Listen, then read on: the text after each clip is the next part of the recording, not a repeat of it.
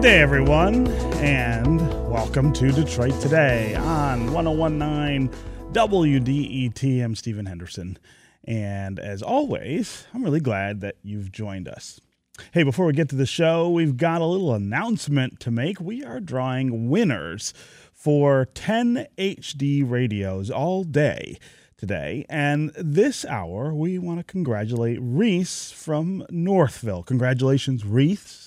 Happy 101.9 WDET Day, and apparently happy belated birthday as well. Stay tuned, of course, to WDET all day to win one of those 10 HD radios.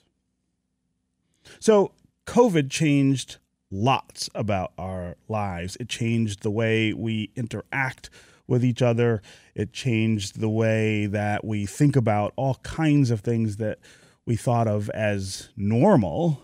And in particular, it changed the way our economy operates, at least for now. The expanded child tax credit has aided struggling parents to feed their kids. Increased unemployment benefits had been helping workers out of a job for a really long time. And now Democratic representatives are working to expand the federal government's role in the lives of everyone with the possible passage of this $3.5 trillion infrastructure bill.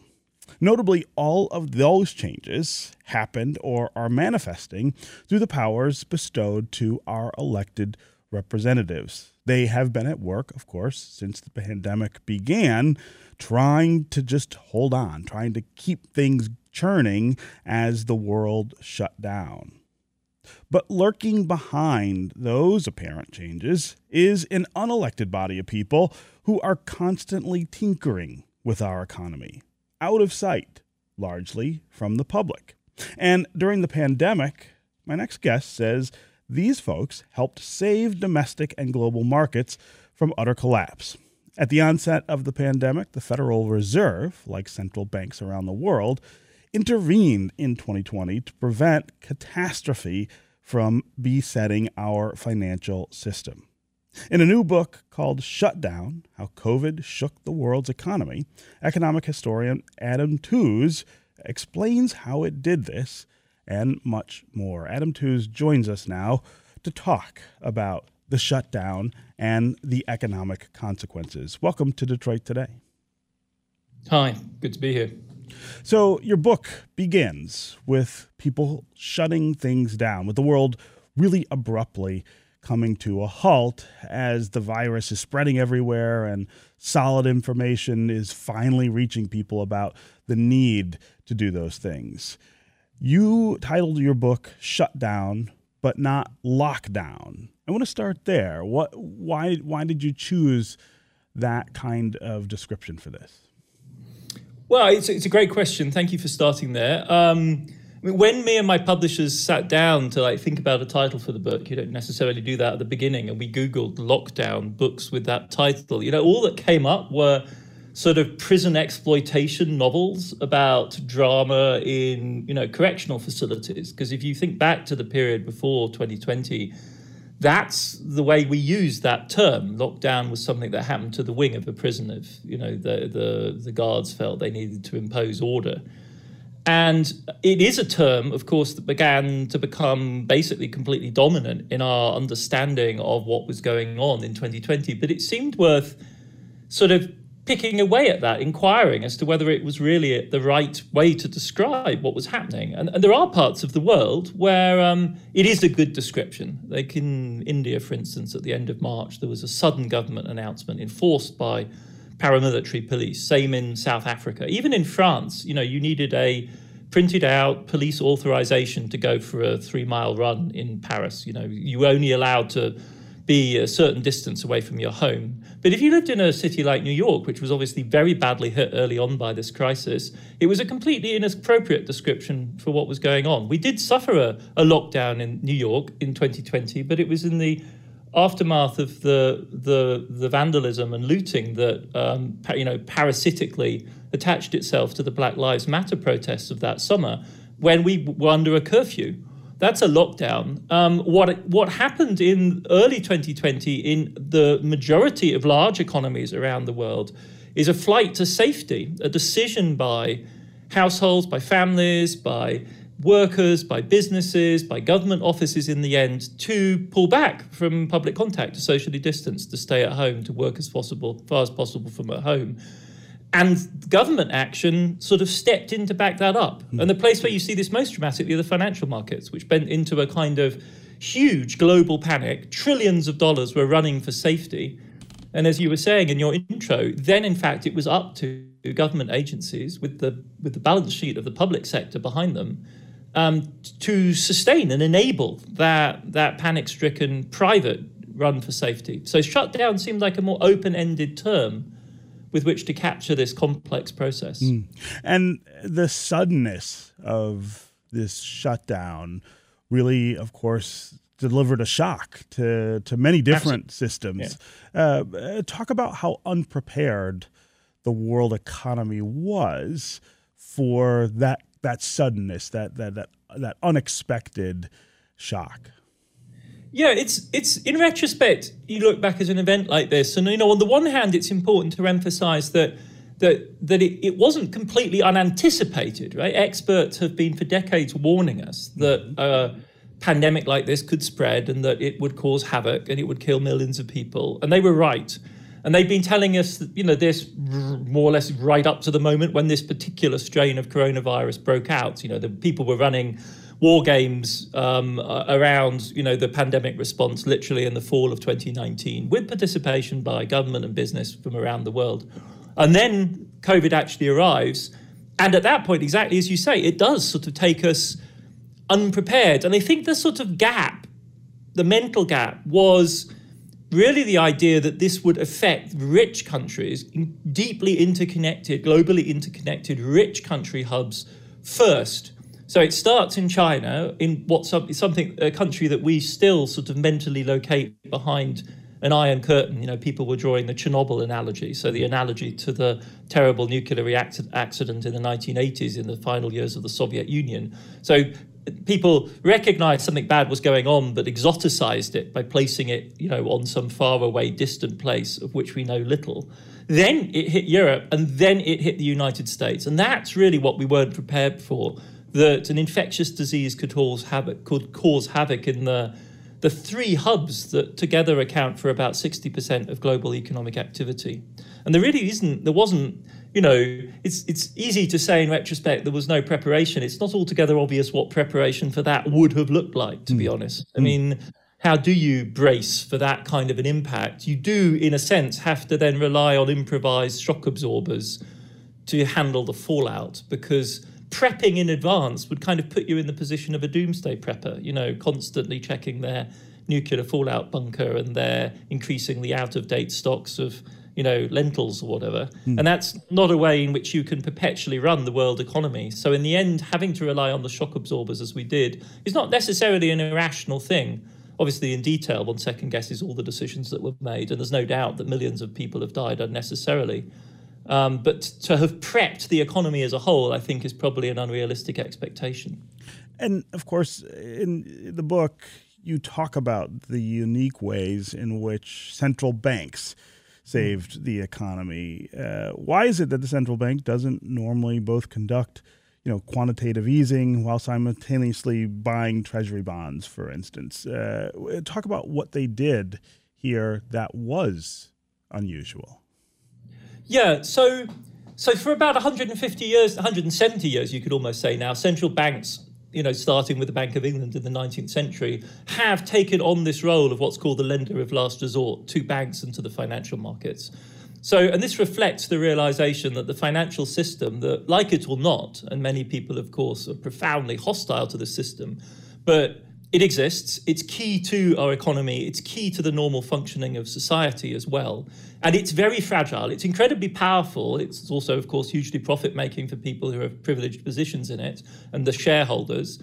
But it's also a flywheel on economic activity, but it has this fundamental aspect to it, which is that it's based on confidence. It's based on the willingness to extend credit, to what's called transform maturity, so to put short-term money in and for it then to be tied down for long-term purposes.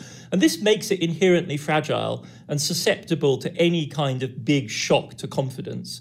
And in the last 12, 13 years, we've seen, two of those. We saw it in 2008, and now we've seen it again in 2020. And central banks don't normally, extend to hedge funds and private equity firms and banks, the privilege of being able to sell whatever they need to sell at whatever price the Fed will give them, right? You don't necessarily always want to hang out that possibility, but in a moment of crisis, to prevent what's called systemic damage, sort of a wildfire of mistrust and fear spreading through the financial system, the central bank does step in to act as, we call it lender of last resort, but really what they do is buy. They are the buyer of last resort. And why those two things are essentially the same thing is that when you make a loan of a very large kind in the form of a bond, the person borrowing the money sells you an IOU. And so that's why we say the central bank is acting as a lender of last resort when what it's actually doing is buying, because it's buying these IOUs, absorbing them onto its balance sheet and giving whoever had the IOU cash. And that's what the markets needed desperately in the second and third week of March. And relate that to the economic lives of ordinary people here in America and around the world.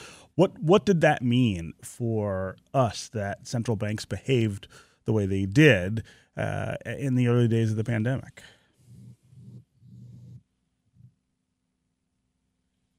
Yeah, it can seem very remote. And there's a sense in which this particular operation that they performed was particularly remote, which is why I wanted to highlight it, because it almost went unnoticed. But just before we get into, as it were, what its ramifications are, it's simply worth saying how enormous it was. They were buying $1 million a second. They were buying $70 to $80 billion a day in assets. They bought 5% of the giant US Treasury market in a matter of weeks. And that market is nowadays $21 trillion deep. So it's a huge act of stabilization they performed on an absolutely gigantic market. It's as though there's an ocean swell and you found a way of stabilizing an ocean swell. It's that kind of an undertaking. How do you calm an ocean when it's stormy? That's what they were trying to do. So you just suck a lot of the water out, and they did that. It was crucial to do that because these bonds they were buying, the US Treasuries, are the liquidity piggy bank of the entire financial system. So they're one removed. So they're not the upfront lending that the banks do or the fund managers do or the mutual funds do in the form of buying the debt of a company or even a municipality or a hospital system. But all of those kind of debts, all of those kind of investments, which are what generates the return, are also risky. And at moments of panic, they can be illiquid. In other words, you can't sell them easily and get back close to what you put in the first place.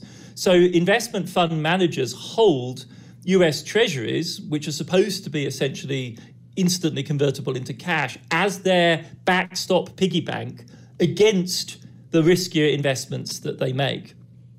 Two things bad were happening in March. The riskier investments were all appeared to be going sour, and so you were taking losses on that side. And then when you tried to sell treasuries, which you might be forced to do because investors were worrying and trying to get their cash out of their funds, you found you couldn't sell them either. Oh. And this is where the rubber begins to hit the road, because if you can't sell your treasuries, then you don't have access to your cash piggy bank anymore. And at that point, you're going to have to start doing desperate things, right? It's as though a household has run out of cash in its checking account, and all of a sudden decides, it's going to have to put the kids' bedroom furniture on eBay to raise some cash overnight.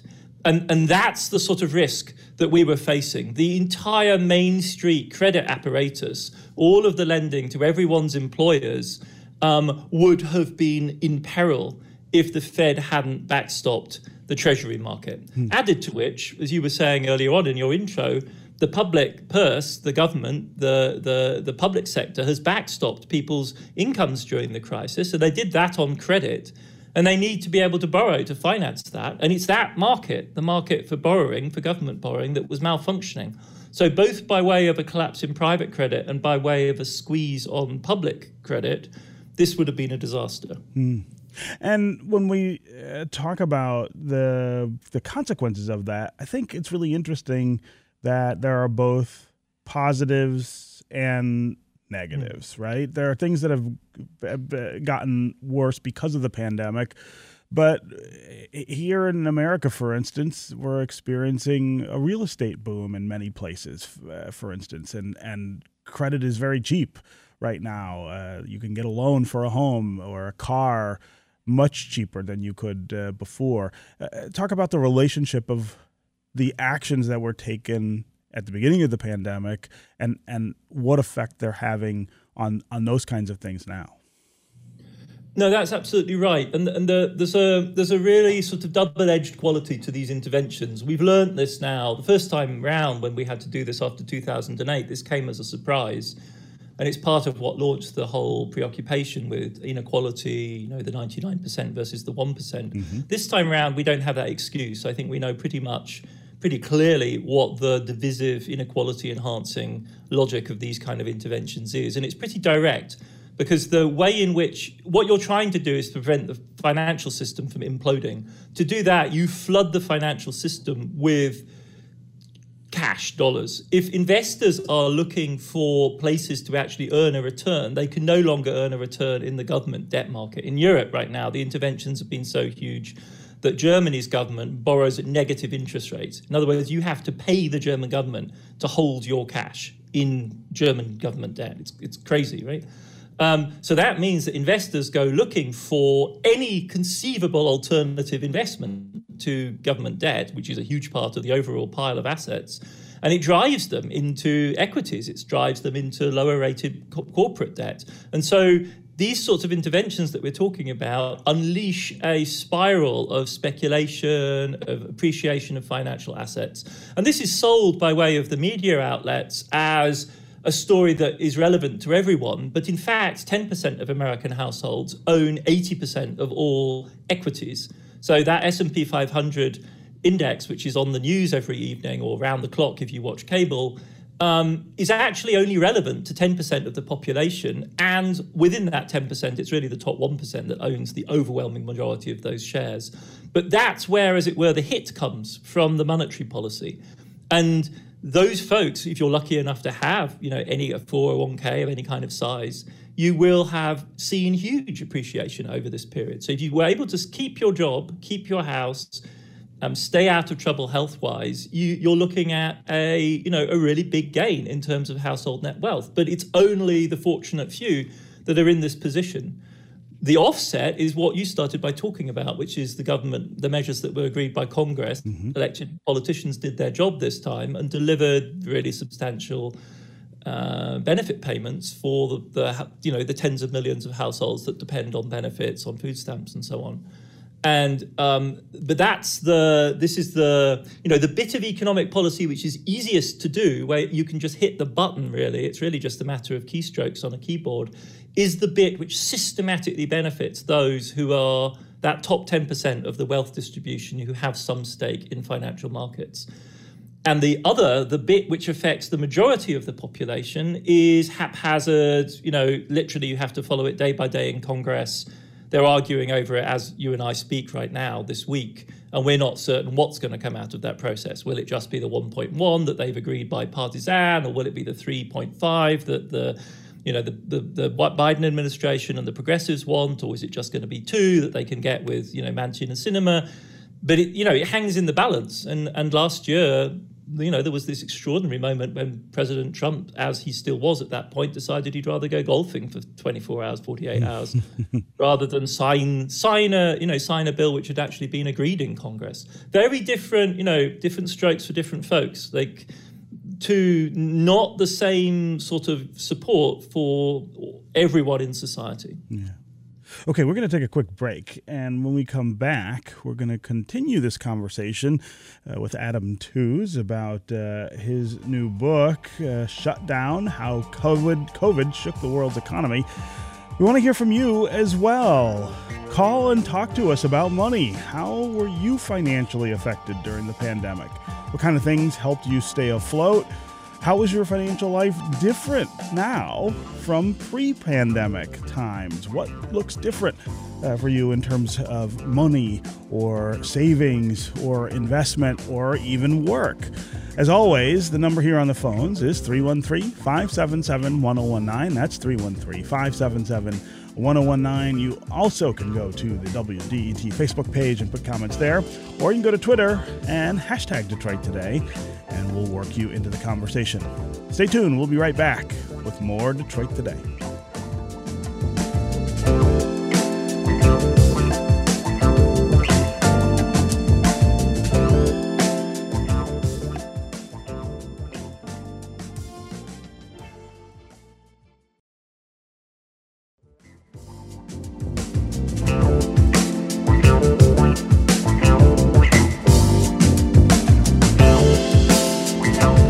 Listening to Detroit Today on 1019 WDET. I'm Stephen Henderson. And as always, I'm glad you've joined us. My guest this hour is Adam Tooze. He is an economic history professor at Columbia and author of a new book titled Shutdown: How COVID Shook the World's Economy. We're talking about the consequences of the shutdown, the sudden shutdown caused by COVID-19, the response by governments, by central banks that were aimed at mitigating the consequences of that shutdown. And we're talking about where we are right now. We want to hear from you, where you are right now. Call and tell us what money looks like for you in the middle of a pandemic. Did you have to make sudden decisions yourself in your personal life about finance? Did you lose a job? Did you have to sell a house? Did you have to reorder things in a way that you maybe never imagined you might have to? Give us a call and let us know how your life, your financial life, looks different from pre-pandemic times.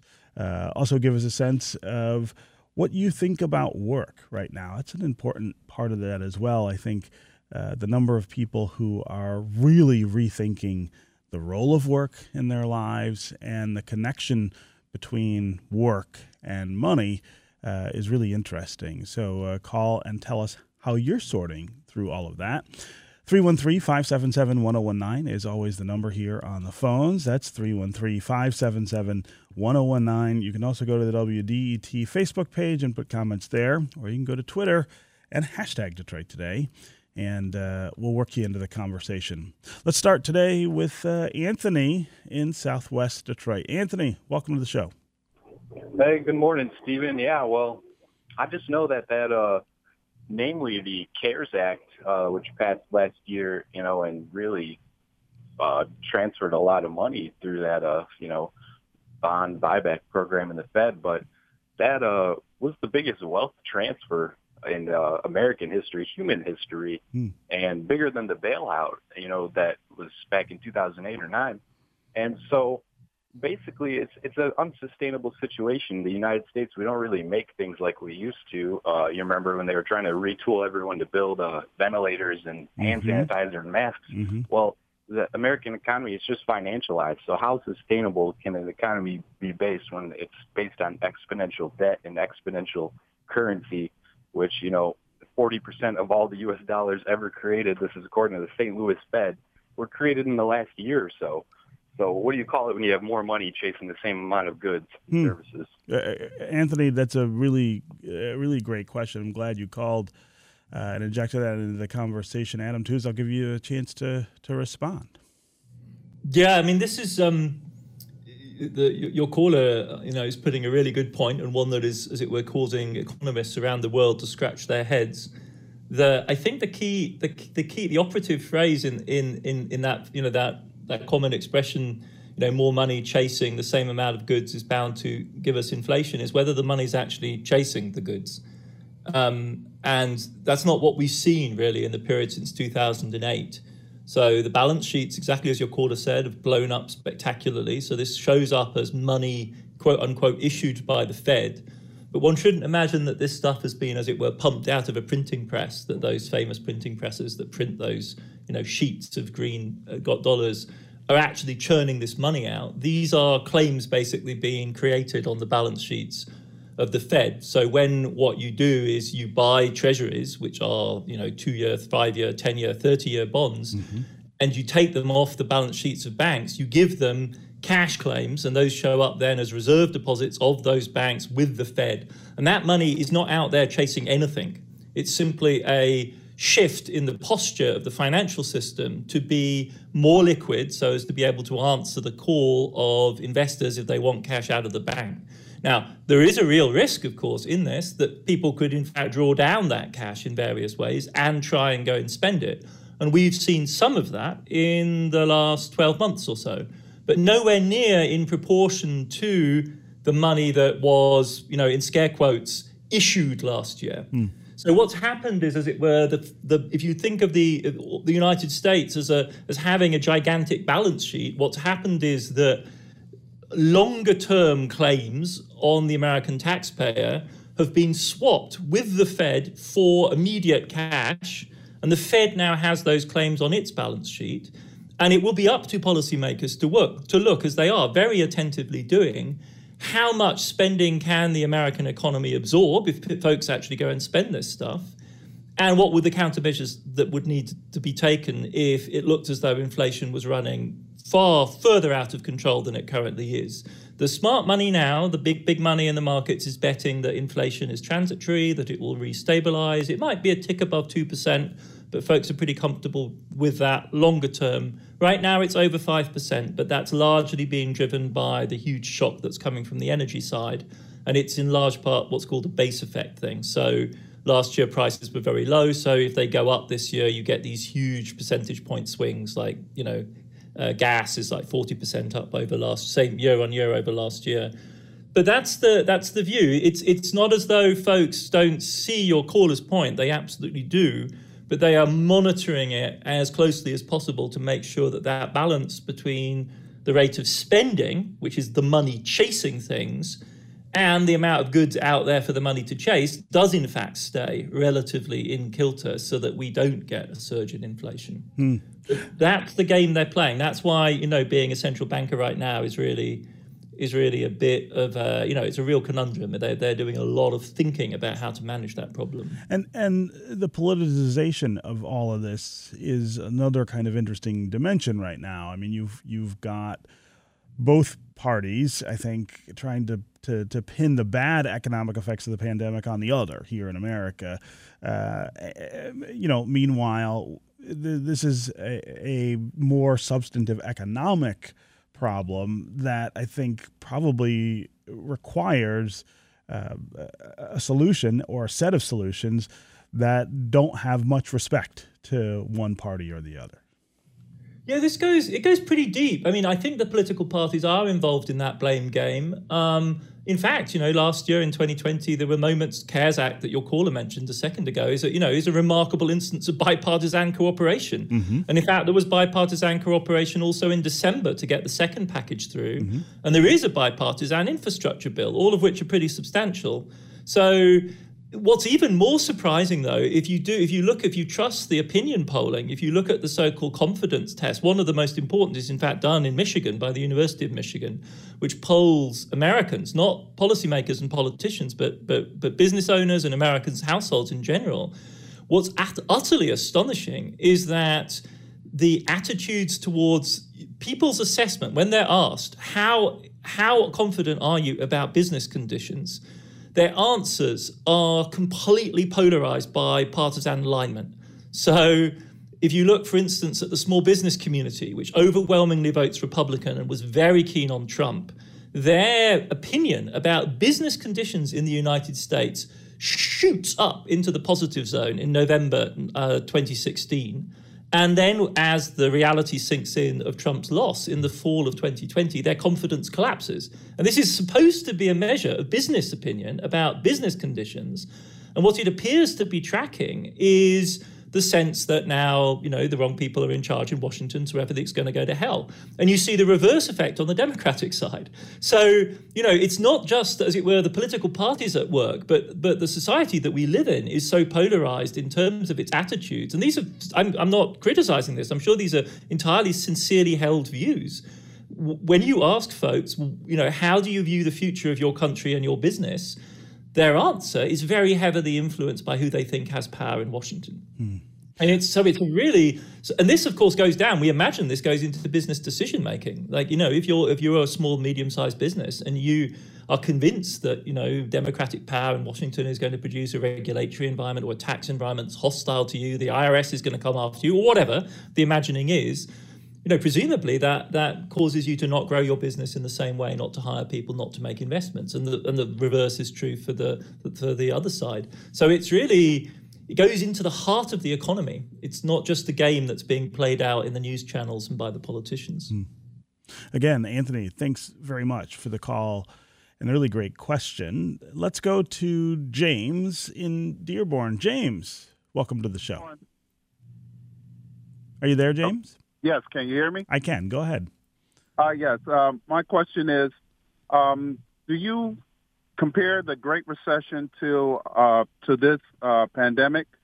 Long term, are we better off now than we were compared to the Great Recession? And if not, what would be the first market to fail? If you can give me that. Great questions, James. I really appreciate the call. Adam, go ahead. So the immediate effect of the shutdown in 2020 was worse than anything that we saw in 2008. I think this is what you're referring to with the Great Recession. I think it is, yeah. Yeah, it's this great phrase. So the Great Depression is the 1930s. The Great Recession is 2008. And let's call last year the COVID shock or the shutdown shock. The impact in 2020 last year was worse than either of the two preceding great shocks. If you look at the long sweep of the American economy, these are the three things that you can see on the graph. Most of the time, it just grows up because this is a dynamic, growing economy. The difference between the 2020 and the 1930s is that the shock was so sharp in 2020. And that's also, to go to your caller's question, the basic difference between our situation now and our situation in 2008. The agonizing thing about the aftermath of 2008 is that it took forever to recover from it. It is an incredibly slow recovery.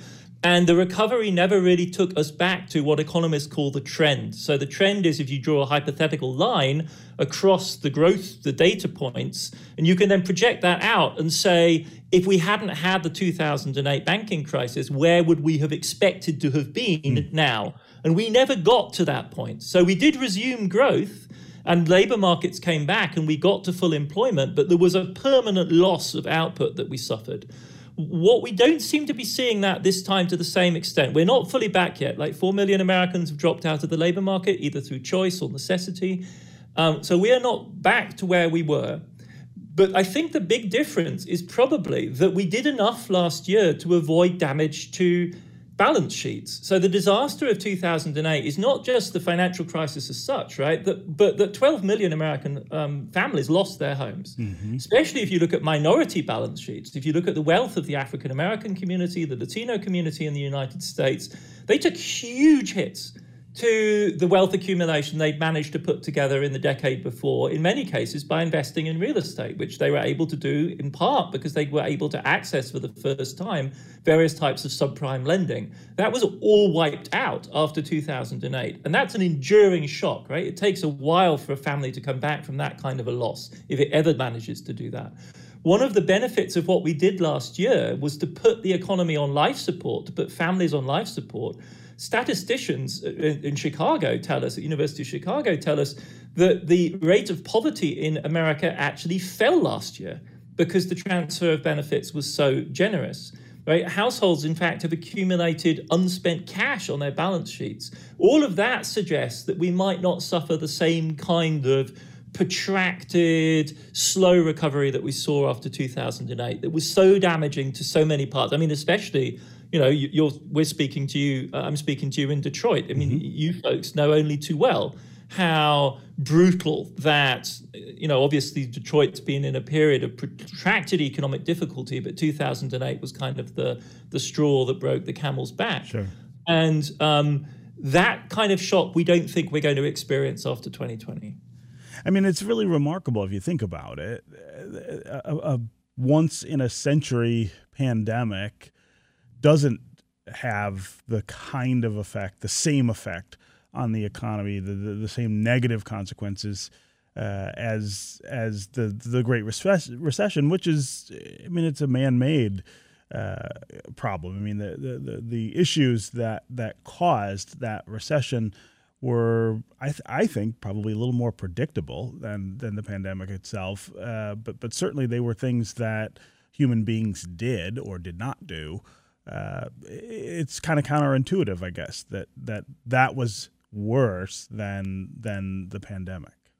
Well, we learned a few things. I mean, there's a good news story hidden in here. Like, bad as things are and as gloomy as we tend to be, there are some good news stories here. Like, it could have been worse, right? So, and this is where we started our conversation a few minutes ago, right? If the authorities, the central banks reacted on a gigantic scale, it's an order of magnitude. It's like 10x times larger than what they did in 2008. Also, they made the bank balance sheets more robust, right? One thing we didn't have to deal with in 2020 was a big bank on the edge of crisis. I mean, and we didn't have to do that, A, because the banks themselves have learned lessons and they're not suicidal, and B, because regulators intervened and forced them to strengthen their balance sheets. So we've put ourselves in a much better position. I mean, we could be even better off, let's be clear. In Europe, they didn't even see a surge in unemployment. And they didn't see a surge in unemployment because they have a short-time working system where they can furlough people from work. The government picks up a large part of the wage bill, and people don't go through the horrendous experience of losing their job, all the insecurity that's associated with that, the trauma. Just didn't happen in Europe. So people stayed in their jobs, and the cost to the employer was shifted onto the balance sheet of the public sector for a matter of months. It's a model the Germans experimented with in 2008. Mm-hmm. And if you look at the Germans, they don't have an unemployment spike either in 2008 or 2020. So we learned lessons. We're getting better at managing these kind of shocks, and there are more lessons that we could learn. Having an adequate unemployment insurance system would be a start for the United States. I don't know what Michigan's situation is, but, down south in Florida or whatever, the unemployment insurance system is basically non-existent. Mm-hmm. And it's a punitive system designed to deter people from making legitimate applications. And in a situation like the one that we saw last year, that's catastrophic, obviously. So there are lessons learned here. We actually have gotten better at managing this kind of thing. If you look at the people in Congress, I mean, this is going to sound partisan, but this is the way this pans out. The Dems have learned their lesson, right? They know that after 2008, they didn't go big enough in the first months of the Obama administration. Mm-hmm. They settled for a stimulus that was $750 billion, whereas their own advisors were saying it should have been $1.7 trillion. And this time round, Chuck Schumer, Nancy Pelosi, they were driving this already in 2020. Think what you may of them as professional politicians or whatever, but they have woken up, smelled the coffee, and realized that we actually need to go really big on this. And the rescue plan, that in the sense the most impressive of the three stimulus plans we've had so far, is the one that was done in March this year, because that has a minimum of pork. I mean, that really is a lot of money, 1.9 trillion or so, targeted at middle and low-income American households, where the money should be going in a situation like this. The Fed is doing its thing in the background, but at that moment, you really have the elected officials of the country delivering for the majority of the population what they thought they needed, and to help, as it were, America come out of the social crisis. Remember how bad things were at the beginning of this year with the pandemic out of control before the vaccination had really started. So, yeah, I think, we shouldn't, one can look around the world and say China did it better and so on and so forth. This is all true, but one shouldn't despair of a system that is able to make and take the steps that the US did. The question, of course, is, can we carry on? Can we hold it together? Or are we going to end up in the sort of impasse we look like we're drifting towards in Congress? The last time I checked the news, I mean, it's really a matter of hour by hour right now, right? That's right. What deal they're going to be able to do. So you always have to be a bit careful. Right. Okay, we're going to take another break. And when we come back, we'll continue this conversation with Adam Tooze. We also want to continue to hear from you on the phones and on social media. Call and tell us how your financial life looks different after the pandemic? What kinds of decisions did you have to make about finances because of the shutdown? And also, what are you looking forward to now? What kind of financial outlook do you have as we're starting to really come out of the pandemic? As always, the number here on the phones is 313-577-1019. That's 313-577-1019. You can also go to Facebook or Twitter and put comments there, and we'll try to include you in the show that way. We'll be right back with more Detroit Today.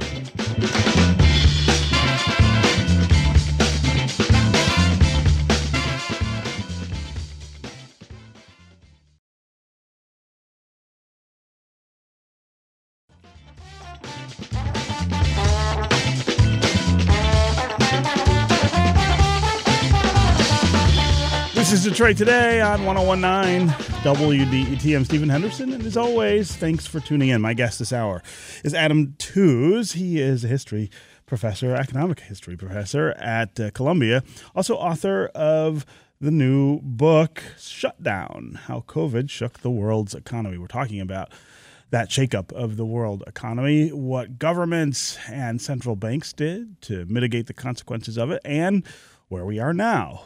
How does your financial life look? How was it affected by the shutdown forced by the pandemic? We want to hear from you about that on the phones and on social media. Give us a call at 313-577-1019. That's 313-577-1019. You can also go to Facebook and Twitter and put comments there, and we'll try to work you into the conversation. Let's go to James in Detroit. James, welcome to the show. Yeah, hi, Stephen. Thanks for having me. Sure. My question is the guest mentioned earlier that, the Fed pretty much supported the 10% that have stocks, bonds, et cetera, real estate. If that support is what's keeping those markets going, at what point do they stop, and what does that look like for folks who, are investing? Great question, James. Adam, go ahead. Yeah, this is the trillion-dollar question everyone is asking themselves in the markets, not just in the US, but globally right now. And my sense is that they can't really stop, and they're not going to stop. What they're going to do is slow down what they're doing. They're going to, with very much in mind the question one of your earlier callers posed, like, what is the inflationary pressure here? How much money is there out there sloshing around chasing the goods that are available?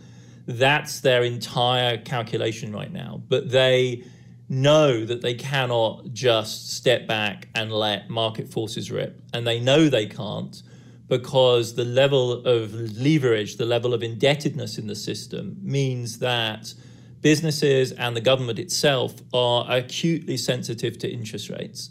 So it's really quite difficult to see now, after the best part of 10 years, with interest rates in the very low levels. For prime borrowing, we're talking 1%, 2%, maximum 3% over a period of a decade. And as I was saying, globally, there are many countries around the world that borrow at negative interest rates. Now that creates that creates balance sheets, that creates expectations, which it's just not easy to see how they would survive if interest rates moved up into the 4 or 5 or 6% range. Now, historically speaking, 4, 5, 6% is really not even, this isn't nosebleed territory. In the early 80s, some folks will remember, we were in the teens. But 4, 5, 6% right now would be devastating for large numbers of borrowers worldwide. And so that's just not a reality that can be permitted to happen. So the conversation really is about a kind of codependency, essentially, between markets which have become used to and are structured around and set up for interest rates at very low levels, and policymakers who, in a sense, are bound in to sustaining that. We used to talk about too big to fail as being, the characteristic of certain very big banks. Mm-hmm. It's difficult to ignore the fact now that, in a sense, the entire market has become too big to fail. And that's one of the things that we saw in 2020 is the Fed was reaching out, and it wasn't just investing. Well, it wasn't just promising to backstop the Treasury market and the mortgage-backed securities that are issued by Fannie Mae and Freddie Mac and underpins, conforming mortgages across the US. They promised. They didn't actually do very much of it, but they promised to backstop private credit as well. And the Fed doesn't really need to do very much more than promise. If the Fed promises and people believe them, then it's all of a sudden a really good idea to buy this stuff, right? Because there's no downside. The Fed is there to pick you up. And so when private investors do buy the debt, then the Fed doesn't need to step in. So you're in a virtuous circle there. But overall, it's very difficult, to come back to your caller's question, to imagine a world in which we ever retreat. The buzzword used to be normalization, by which central bankers meant the world before 2008. I don't expect to see a lot of talk about normalization. Tapering, perhaps, by which they mean reducing the amount of assets they buy. That is all over the news all the time right now. But normalization, in the sense of actually going back to the world before, I would be amazed if that's on anyone's agenda. Yeah. It's all about maintaining this relationship, which is now deeply entrenched on both sides. Sure. Yeah. Again, James, really a great question, and thanks for the call. Let's go to Viva in Grosse Pointe. Viva, what's on your mind? Hi. Hi. How are you? Can you hear me? I can. Yes. Go ahead. Okay, great. Well, I'm really curious about kind of the impact of the pandemic on restaurant workers. We've seen such a shift. Restaurants are now trying to attract employees, which would put the larger organizations at an advantage compared to the small business restaurant. So I'm interested in if this is sustainable, if those benefits they're going to offer employees is something we would see in the long run, or is it just, current until we, build up that employee base for frontline staff? Yeah, a great question, Viva, and I'm really glad you called. I don't think we've talked enough, Adam, this hour about work and how work has changed and how work's change is affecting the economy. So Viva's question is right on that point, I think. Yes, and I don't think we talk enough about the sectors which are most exposed to this shock and the uncertainty that still shrouds all of them, to be honest. Because, in the worst case scenario, we have another variant that hits everyone next year and we have to go into some sort of lockdown. I feel this very directly personally because my wife has a small travel business. And so she was, her business was shut down 2020, 21. She still doesn't know whether she can confidently plan a 2022 season. She's got everything booked up. She's on the phone just right now with, hotels in Europe. No one in that sector, as in the restaurant sector, as in the theatre world, frankly, even in education, is fully confident that we are able to assume that next year is going to be normal. So what you see there, as your caller is suggesting, is a sort of scramble to get back into the market as quickly as you can to claw some of the losses back that you suffered last year. And that then becomes very asymmetric because the bigger fish in the pond are able to get in, they're able to get the best workers and offer the best benefits. And on top of that, the restaurant sector, and of course you see that all around you in a city like New York, no doubt also in Chicago, it's a sector with huge churn. There are some sectors like malls, for instance, where we think the impact of the crisis is going to be terrible, but they take tens of millions, hundreds of millions of dollars to build their long-term investments, and the question really is a tipping point. Some of them will just go over the edge and never come back. Restaurants are a sector where people go in, plunge in, most of the businesses fail within a short period of time, and then people come and do it again, right? Because there's something inherently attractive about this line of work, and everyone has this fantasy. And so what's really interesting, and it's painful, of course, one shouldn't speak academically about this, these are people's existences that are on the line. The churning effect in 2020 was just disastrous. Businesses which were fragile anyway were just tipped over the edge in their thousands, hundreds of thousands across the country. Entire blocks worth of businesses shut in, my neighborhood in New York. And some of those are coming back, right? Because that's also the logic of this business. Restaurants close and then they reopen. And they are all caught up precisely in this logic that your caller is talking about, of all of the sectors in the US economy where we're seeing, as it were, the most persistent long-term change in employment patterns. I was just looking at the numbers in the Wall Street Journal this morning. The two sectors which appear to be most directly affected by this are restaurants on the one hand and hotels on the other. And you can see why they're directly exposed to these risks. A lot of people left the sector, started looking around for other types of work, discovered online options. A lot of people do that kind of work who have complicated family schedules, and have to work it around childcare arrangements. This is often women's work in many cases. Yeah. And all of those arrangements are being kind of tossed up in the air by the crisis, and it'll take time for those to settle back into normal patterns. The good news here is that wages have gone up. Right. So for the first time, the restaurant sector is, I think, on average in the US now paying over $15 an hour. Yeah. Which is good news for workers. That is good news. Absolutely. Okay, Adam Tooze, it was really wonderful to have you with us here for this conversation. Congratulations on the book, and thanks very much for joining us. Pleasure to be with you.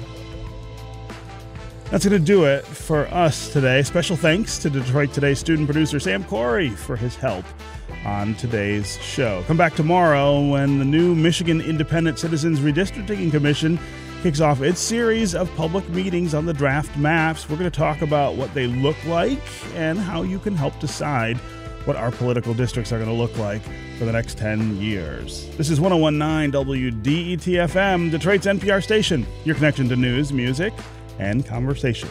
We'll talk again tomorrow.